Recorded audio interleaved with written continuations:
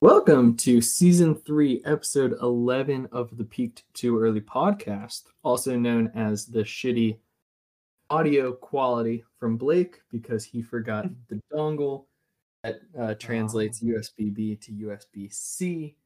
But also, this is Season 3, Episode 11, the return to decent quality, because even though I don't have my mic, that mic is broken, so it's better than using the mic. So, talking about hoping that they're doing better. Oscar, how are you feeling? How's the foot? Foot's so, a bit swollen today. Returned to work, so it's getting a bit more use than it probably should be. It doesn't hurt. I don't know. I have a checkup on Friday. I feel like it's been too long now for surgery, so I'm hoping that I've avoided that. If it would feel kind of weird for them to go back and operate at this point. But, I mean, yeah, it doesn't look amazing. It's swollen up. Such is life. Yeah, sorry I guess about the mic last time. You know what's kind of galling is that our last two episodes have got a few more plays than we usually get, and that quality on that mic was something else last episode. So sorry to any new listeners, but Yeah, you sound great again now, Blake. I would like to think that our terrible takes are a little bit more offensive than bad mic quality.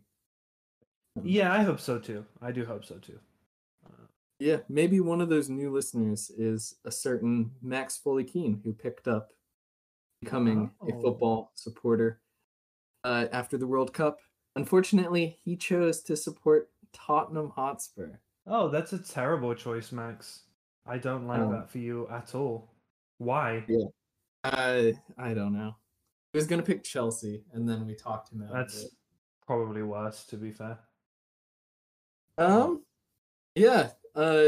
Speaking about things that are, pretty abject, we should start off this podcast talking about the continual poor form of your beloved West Ham. Oh.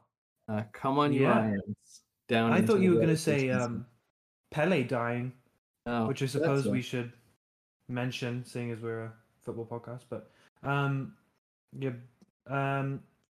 West Ham. Wow. When I was driving home today, or when I was being driven home today, keeping an eye on the game. I didn't even realize this morning that we were playing Leeds, which was, as a podcast I was listening to, dubbed a relegation 6-pointer. We failed to win again. We drew 2-2. Haven't watched the highlights yet. Have not had the chance. It has been abject. I'm pretty sure if we were the type of podcast to go back into the archives, I could be heard saying, "Oh, there's no way we'll be in a relegation fight this season. Even if we do poorly, it will be sort of 14th or something." We are firmly in a relegation battle. Level on points with Everton, who are absolutely dreadful. 3 points behind one of the worst Southampton teams I've ever seen. It's really bad, Blake. It's really, really bad. I think that Moyes needs to go. I was discussing with my dad. What did we watch together? A Boxing Day fixture? No, that can't be right. Whatever we watched together. When we lost 2-0 to Brentford on Friday, December 30th.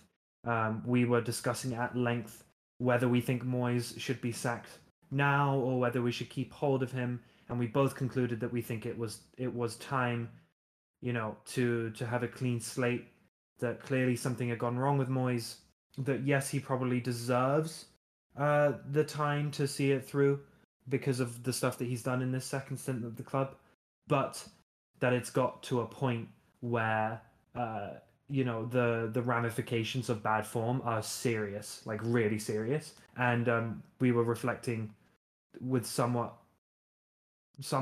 horrified certainty that a relegation would be probably the end of the club as we know it. So it's not good in East London. Yeah. Can you tell me a little bit about, like why exactly things have gone so poorly? Because, it's not really an injury, catastrophe. It's not locker room blowing up. It's at least not publicly. Is it just West Ham being found out? I think they're due. Honestly, I think they're due to Moyes' decisions. I think, look, most of the problems that West Ham have faced have been Moyes' doing. Um, he's persisted with out of form players like Socek. He's repeated like for like substitutions with Antonio for Scamacca and vice versa, and rarely tried to play them together or see if that some sort of like consistency can spark that kind of form. The defensive approach to games, his tendency to make incredibly late substitutions and not use the full force of his squad. Um, to be fair, we've had a few high-profile injuries. Zuma is out. Aguerd has been out and barely played for us. But at the same time, it what we were talking about as a poor start now is just a really poor season. I mean, we spent 160 million pounds in the summer. Moyes, I think, in the last couple of seasons, it by some metric, I think has spent the third most, in Europe if you take into account like profit margins and that kind of stuff. It's a really serious situation. And I for one am really surprised that Moyes is still in the job right now. I suppose we should mention today David Gold, one of our co-owners, died. So I'm not sure how what will happen with the club potentially being up for sale now, or the future of the club, or what's going on in the boardroom. Because I know, it was a short illness, and he was still active, incredibly active in the running of the club, for better or for worse, probably the latter. Um, yeah, I would honestly lay it on Moyes. I'm sorry, I don't think that the players uh, should be playing like this, and I am loath to blame it on them. Really, I don't see anything that tells me that they're underperforming because of their attitude or because they're not good enough. Well, what do you think? Are you Moyes in or Moyes out, Blake, as an honorary West Ham fan? I am, of course, Moyes out. Yeah, I have but to that is say that okay? So is that my dad and I and you by association being unfair, or is that should that be the objective like stance at this point that he should go? well, so I would say, the last two seasons, the seasons of, incredible heights for West Ham, the seasons where we started this podcast, where Yeah, we only talked about West Ham being yeah, wow, phenomenal. it's crazy. Yeah. Uh, Before that, Moyes was a on the descent of his career manager. Yeah, for Uh, sure. and this, 2-year little revival certainly was an anomaly in what his career over the last 7 years has been. Um, and in a way, it's sort of inevitable that this was going to happen. Like, football doesn't lie. These things aren't. Football's predictable. It's cyclical. The Leicester Mm. cities, they can pull off the 3,000 to 1 odds, and then, within 5 years, be struggling extremely financially, and all of a sudden their future is back into turmoil. So, West Ham have these 2 wonderful seasons, and then with the tug of a single thread, all of a sudden it starts falling apart. Uh, is it Moyes? Certainly, a large part of it is. I agree with you. The substitutions that he does is pretty baffling, and especially the picking of squads can be very strange. Seems very like the opposite problem of Steve Bruce, where Steve Bruce, could not keep the same lineup 2 matches in a row to save his life. Moyes is like the exact opposite. Um, Also, the squad composition of West Ham is a little bit strange. Yeah. You have like 7 attacking midfielders in your squad. I always thought that was a little bit strange. And like, you bought all those players before you bought Scamacca, so you're just like relying on Michail Antonio, like a single striker that you bought in 2015. And meanwhile buying 7 attacking midfielders just felt very strange. Um, Mm. I'm personally pretty low on West Ham's wingbacks, and generally Oh, same. low Yeah. investment in the central defense. Well, What else? Aguerd. I mean, I Aguero. suppose Well, that's yeah, not his fault, but before they purchased and him, Zuma. we were talking about when are they going to buy? How long can you get away with Craig Dawson in the back line? Mm, yeah. So it's probably a myriad of things, and I'm sure when Moyes does go, we're gonna hear, all these different. It was also this, and also this, and also this. Mm, Um, but yeah, I think holding on to Moyes can only hurt West Ham more. At this mm, point, you kind of just need to hope to sack him, appoint someone who's ambitious and can give the squad a bunch of hope. Who that is, I don't know. Pochettino, yeah. Zidane. Pochettino's surely waiting out for the Tottenham job. Let's pivot, Blake, abruptly, I know, but I'm sad. So, can we talk about you and Newcastle and how incredibly everything is going? Yeah, Newcastle currently, I think we're still in third. Uh, it's one of those weird, nobody at the top has played the same number of games. So it's kind of like a false third position. Man U can potentially overtake us, which would be horribly disheartening. Mm, But, even then, top four, no one is expecting the season. Newcastle have been absolutely incredible. Just pre Leeds, we had like 5 matches in a row scoring 4 or more goals, um, which is just awesome. I think we had won 6 straight matches, including we have played all of the top 6 in quotation marks away from home this season, and we've only lost 1 game. We drew Arsenal, drew Man City, drew Man U, beat Tottenham, lost to Liverpool, drew Chelsea. Or sorry, beat Chelsea, all away from home. And so we have those matches at St. James's Park in the second half of the season, including there's also a bunch of squads we haven't played yet, including West Ham, who, if you look at West Ham right now, that's 6 easy points. Sorry, Oscar. yeah. So it has been an incredible season. But there is quite clearly still, one more gap that Newcastle has to get past before we can like seriously consider them something. Mm, When squads yeah.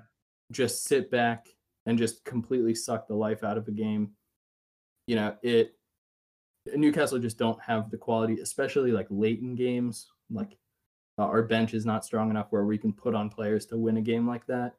So you saw stuff like New Year's Day, Leeds United. They straight up played 11-man behind the ball for all 90 Yeah. minutes, got a Yeah. 0-0 draw, and Jesse Marsh turns to the crowd and is pumping his arms at 90 Yeah. minutes.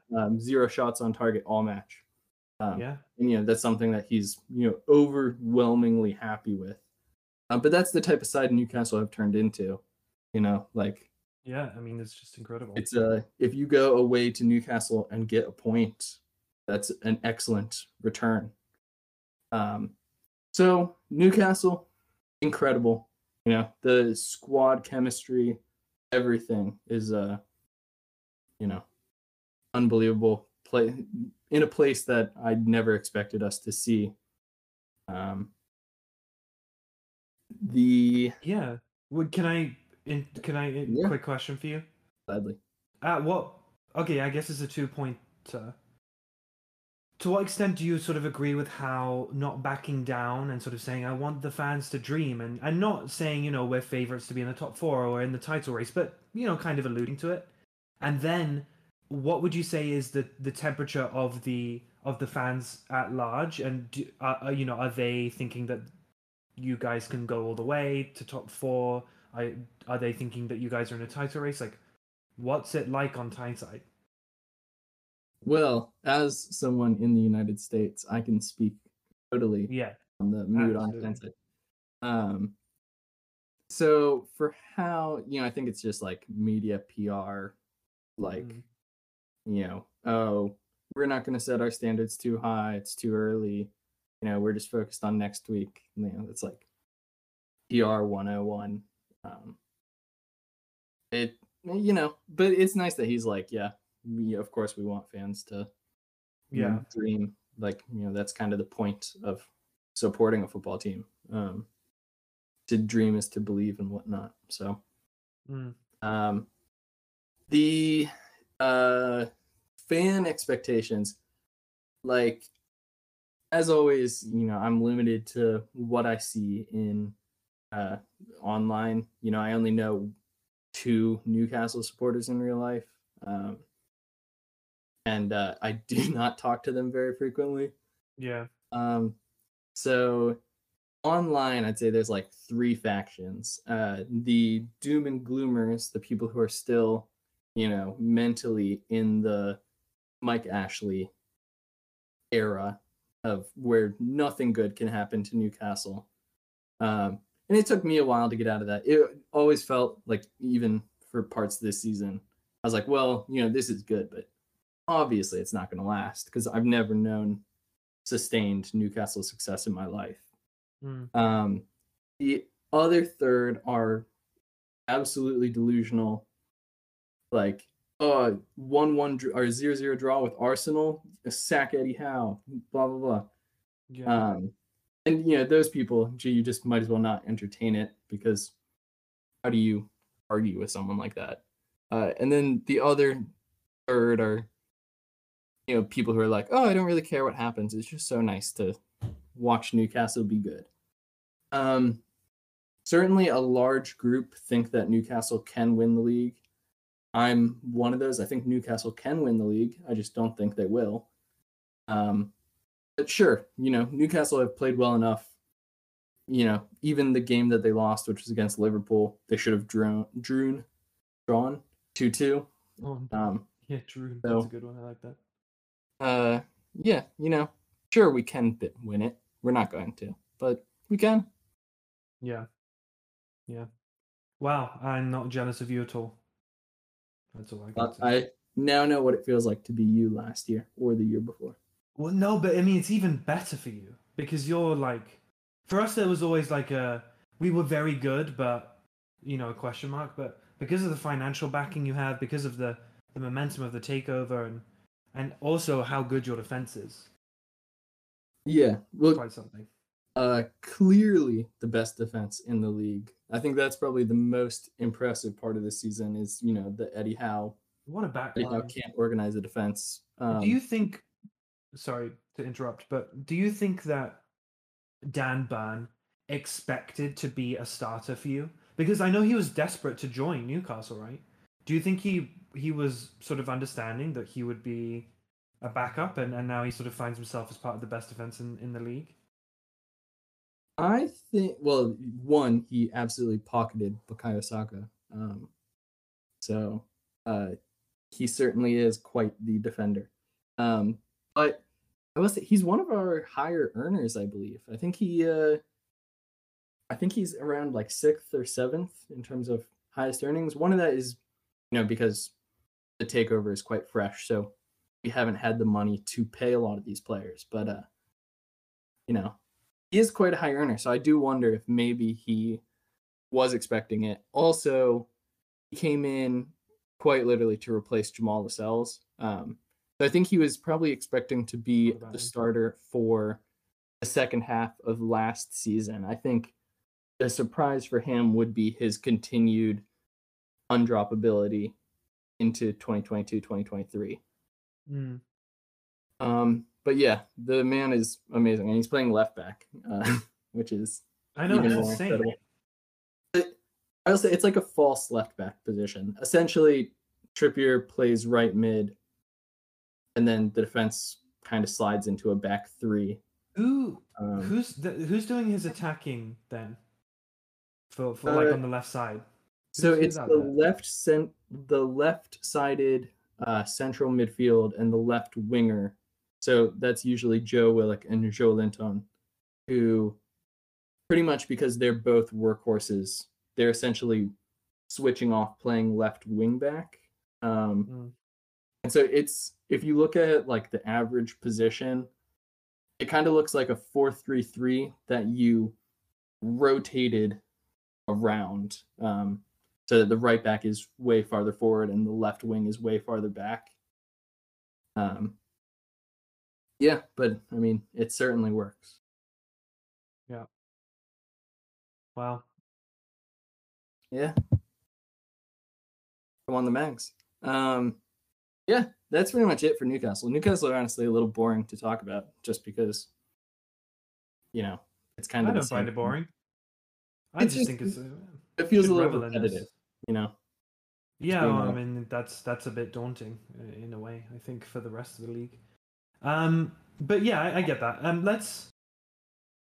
You know what? Speaking of, it's a light transition. But speaking of Newcastle, you did just draw 0-0 to Arsenal the other day. Should we sort of talk about them because they're up there with you at the top of the league, and despite dropping points to you, they're still in a commanding position, especially because City dropped points to Everton somehow a few days ago. Again, confirming my point that I think I made at the beginning of the year that City are a side that seem to drop points fairly randomly when everyone else thinks they're invincible, especially with the likes of Haaland up top. Um, Arsenal, what do you think of their prospects? At what point can we start saying, well, it's theirs to lose? They seem to be coping with the loss of Gabriel Jesus pretty well. yes. Well, not against Newcastle, but Well, yeah, sure. they were very invisible. Yeah, in pretty much all throughout attack. But let's actually start the transition into Arsenal with the Newcastle Arsenal match because I think it is a pretty good barometer for the two sides and why both of them aren't quite as strong as their points record may seem. It's pretty much it was pretty much the first half, the first maybe 15 minutes. Arsenal came out guns blazing. Newcastle rode the tide, and then both sides just set up 100% defensively, and it was a super nervy game of taking turns putting 9 men behind the ball. Arsenal were just like Newcastle in the end, in the final third, very toothless against Newcastle. Newcastle were not really pressured. Arsenal were not really pressured. To me, it was a pretty shit match, but people seem to enjoy it. I did not enjoy it. But I think the league is already Arsenal's to lose. I think past the halfway point, or I guess right on the halfway point for Arsenal, you have an 8-point lead at the top of the table. 5 if Man City wins their game in hand. That is, quite the surmountable lead. Right? Like this is, the Man City leads of the past, like usually if you're this far ahead, January 1st, you're going to win the league. So I don't know, probably like 60% chance Arsenal wins the league. Yeah. No, I'd agree with that. I will say if they don't win it, it's because of Arteta. I still don't rate him. That's crazy. He was very One thing I will say about Arteta is that I reckon that he's getting way too emotional on the touch side, on the touchline, and I think that he needs to rein that in because it's at points, it's getting like Kevin Keegan levels of like overly emotional. So yeah, I think that was interesting. He is also getting really annoying. And then I was reflecting that like, okay, all the top managers are really annoying. Like Guardiola is so annoying. Klopp is just a complete nightmare. Conte is the worst. Like, so it seems to be like these elite managers aren't, they just piss everyone off. They're just overly emotional and etc. But yeah, I mean, I don't know. I've been rating Arteta for years, and I'll continue to do so, especially seeing as Arsenal are top of the league. But I guess to each their own. Yeah. Yeah, just Arsenal's ability to win matches is like that's the difference between Newcastle and Arsenal right now is Newcastle really struggle converting a draw into a win. and Arsenal Yeah. pop up with late winners all the time. Yeah. So yeah, that is Arsenal. I also don't have too much to say about Arsenal. We're kind of in the same position that we were a few weeks ago. Yeah, that's Arsenal, very true. City, and Actually, Newcastle, and then the rest. Do you want to talk about some high flyers? Some yes, Brighton, please. Brentford, Always, Boy. always. The sides keeping Chelsea out of the top half of the table. Yeah, I think you wanted to take Brighton or Brentford. Yes, please. Let's go Brighton because I think we've been talking about since De Zerbi took over the club. We were, I wouldn't say skeptical, but I think lots of people were sort of like, oh my god, this is like a super exciting signing, and we were pointing out that it's possible that Brighton will never have it as good as they had it under Potter ever again. And certainly, I think that they played the much more chaotic football under De Zerbi, but I mean, it's fun. And when they tear teams apart like they did against Everton the other day, it is, it's pretty formidable. One thing, I don't know, I just wanted to talk about Brighton, not necessarily because, it's anything new that they punch above their weight and that they're doing really well in the league. And currently they're sort of battling it out for the Europa Conference League places. But really, I want to talk about these new players that have come through. This Ferguson guy who's there, Sarmiento. I think I sent you a text the other day where I was like, I'm watching Brighton right now, and they've just put on these nobodies, like these people I've never heard of, who are just tearing apart the opposition. And Brighton have been crying out for a striker for a long time, and it really looks to me like Evan Ferguson could be someone that they can nurture into a real goal machine. And I think that it's true that Aaron Connolly, who is the sort of the last young Irish striker to take Brighton by storm, his career is just completely blown up in his face. But Evan Ferguson just seems like a old school big bull of a player who's just seems to physically be capable. So pretty exciting for Brighton. Yeah, the Sarmiento. I know he's English with Spanish and Ecuadorian roots, and then Evan Ferguson is a Irish lad. Is he? I'm trying to think why I know Evan Ferguson. I know why I know Sarmiento. Well, he is the son of Barry Ferguson. Yeah, but not that Barry Ferguson. Colchester, Hartlepool, Northampton Town, Longford, Bohemians, Shamrock Rovers.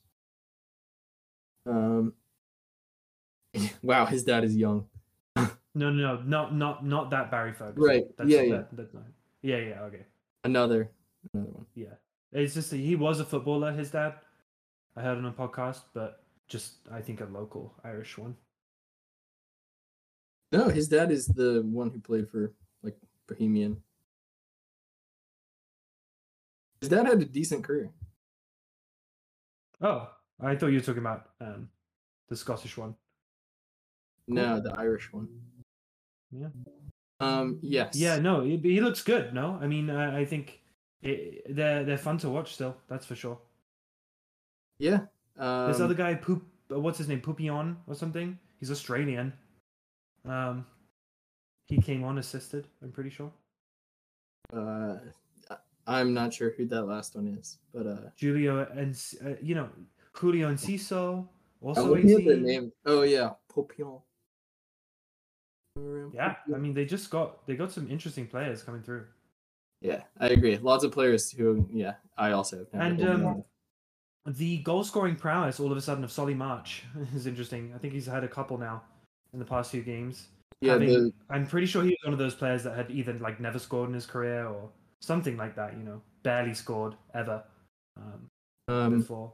Yes, his goal against Everton, so cold.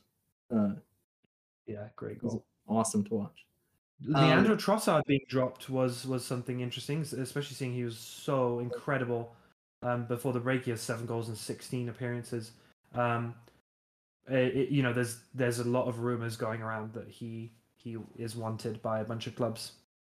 Yeah, I was gonna. Isn't that like he's being linked to Man U and all these sides? I'm sure he's itching. 28 now.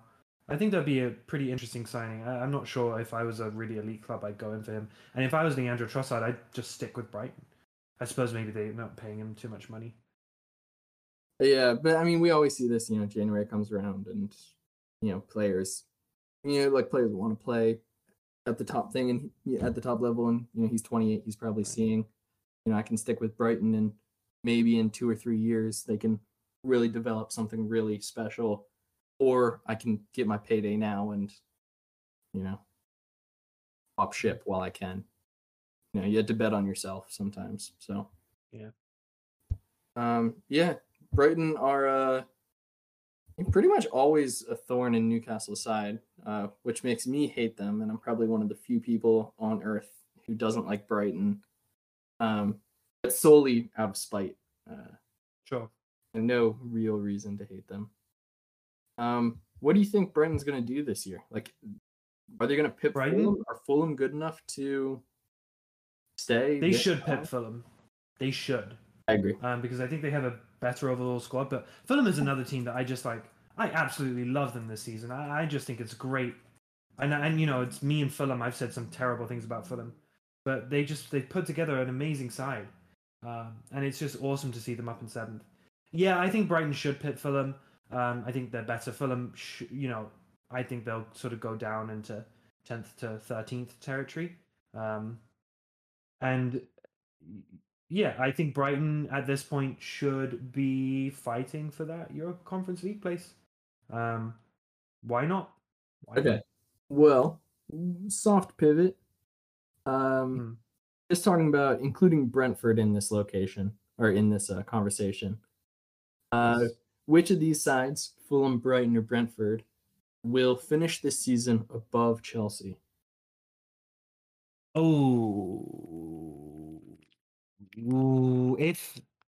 If Chelsea stick with Graham Potter, none of them. Ooh, yeah, it's a little bit of a hot take for you there, maybe, possibly. Sure. Not a hot take, just a spicy little prediction. Yeah. Yeah, I would say so. I think that I don't see how Chelsea can possibly continue to be so bad, just because their manager is objectively great and they have great players. So I don't think any of them will. I think Chelsea will be in sort of 7th and the rest will be 8th, 9th. Okay, very fair. We'll come back and talk about Chelsea at the end of the show. But I think there's just one more side to focus on this episode. And that is Everton and the strangeness that surrounds them. Yes. The sometimes hard to beat, the sometimes wacky inflatable arm man of a defense. After their very, very credible 1-1 draw away at Man City, they get turned over by Brighton in a very pathetic performance. Full of Brighton beat them fair and square, but also Everton, what are they doing? What is Jordan Pickford doing? What is Idrissa Gana Gueye doing? Like these players that are supposed to be some of Everton's best. Who are they? What are they doing? And now Everton are back in the relegation zone, saving West Ham a little bit. Little bit, yeah, for sure. Is relegation back on the cards for Everton? Oh, absolutely. They're in a relegation fight. I think it's similar to West Ham where you look at the team and you're like, oh, it's a decent team. But I'd look at the manager. Frank Lampard isn't good enough, I don't think. I think maybe if he wanted to go apply his trade in the Championship, that would feel fair enough. I think he does some things well and others not well enough at all. And so, yeah, I'm worried about Everton. If I was an Everton fan, I'd definitely be worried. The boos that you heard at full time after the Brighton match were quite something.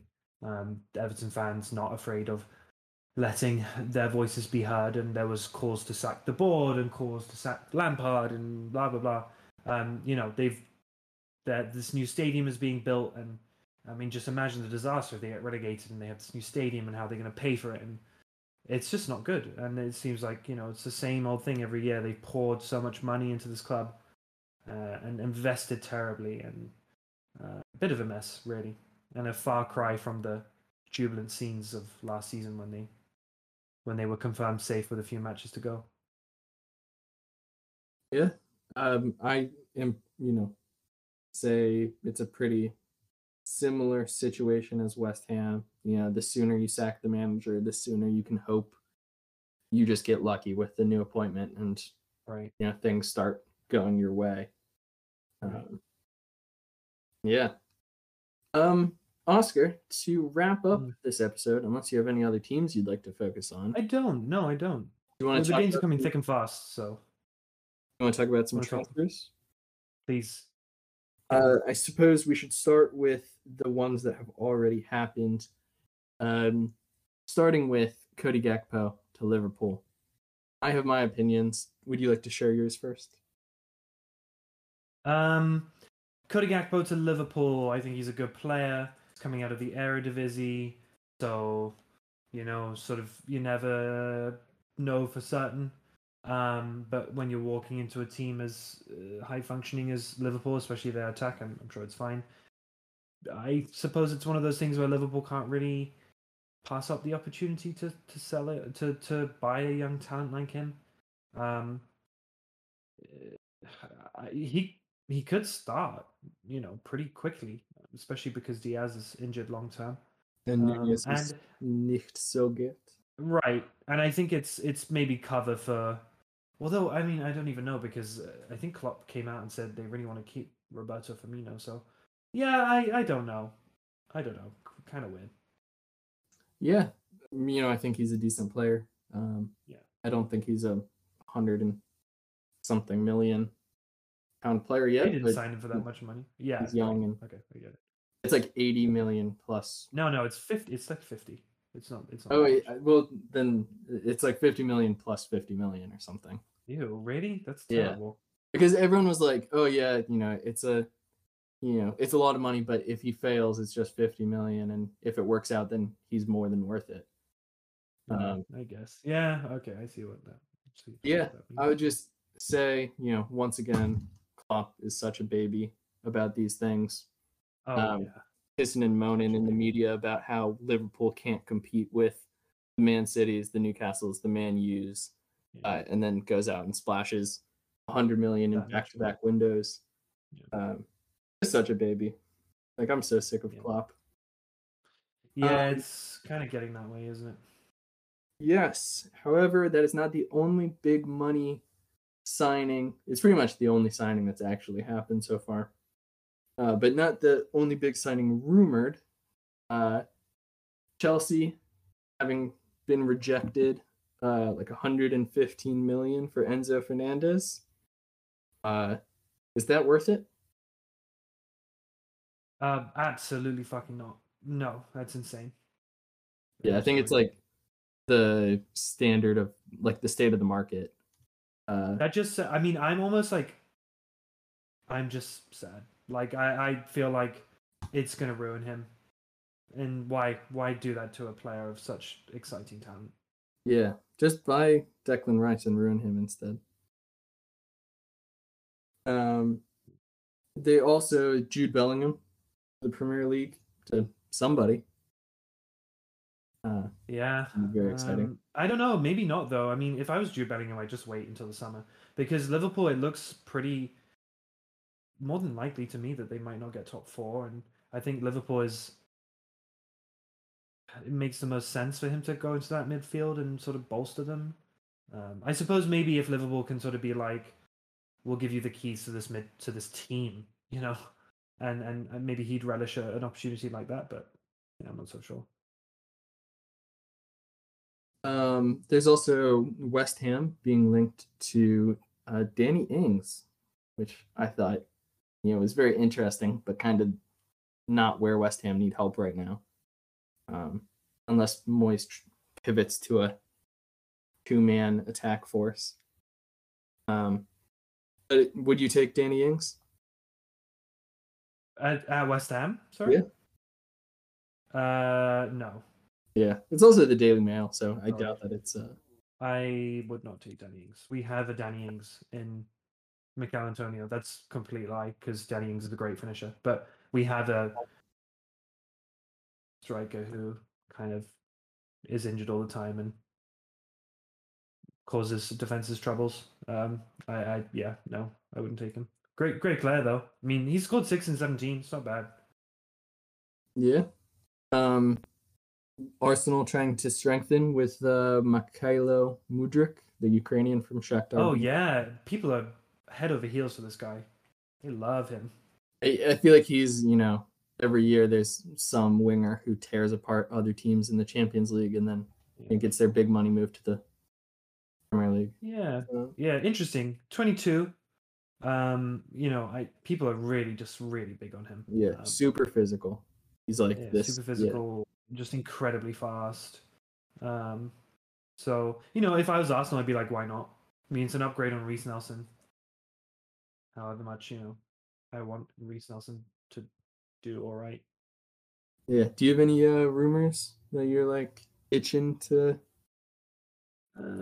Not really. It's been kind of quiet so far. Maybe product of the World. Well, no, I say product of the World Cup, but usually that means that there's more stuff happening. Yeah, nothing on the West Ham front. I mean, we have no money anyway, so it's fine. But Premier League wise, I know I haven't really seen anything that piques my interest. Yeah, it feels very quiet. There's this guy Kevin Schade who looks like he's going to Brentford. Is he for quite a lot of money? He's German. Yeah, I was based at Freiburg. I remember. Big contract. So, but I mean, that's sort of like I don't know much about him. So, yeah, which side in the Premier League do you think absolutely needs a signing to revitalize their season? Wolves.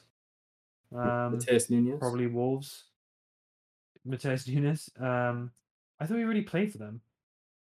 No, the 22-year-old Porto midfielder. Yeah, no. Matheus Nunes already plays for Wolves. Really? Yeah. He moved there in the summer. Okay, am I thinking like of another Nunes? Horrible move for him. Like, dreadful move. Why would you ever do that? Who's the one who currently... Apparently Liverpool are trying to get him, so... Oh, okay, so maybe Liverpool are trying to assume him from Wolves. No, it's like pretty serious. Like, Liverpool are trying to get like a 40 million deal done for him. I mean, Liverpool desperately need a new midfielder, so... but yeah, I suppose Wolves... Southampton, but they have no money, so... And they're definitely going down. I don't know. Bournemouth. I will go Spurs, central defender.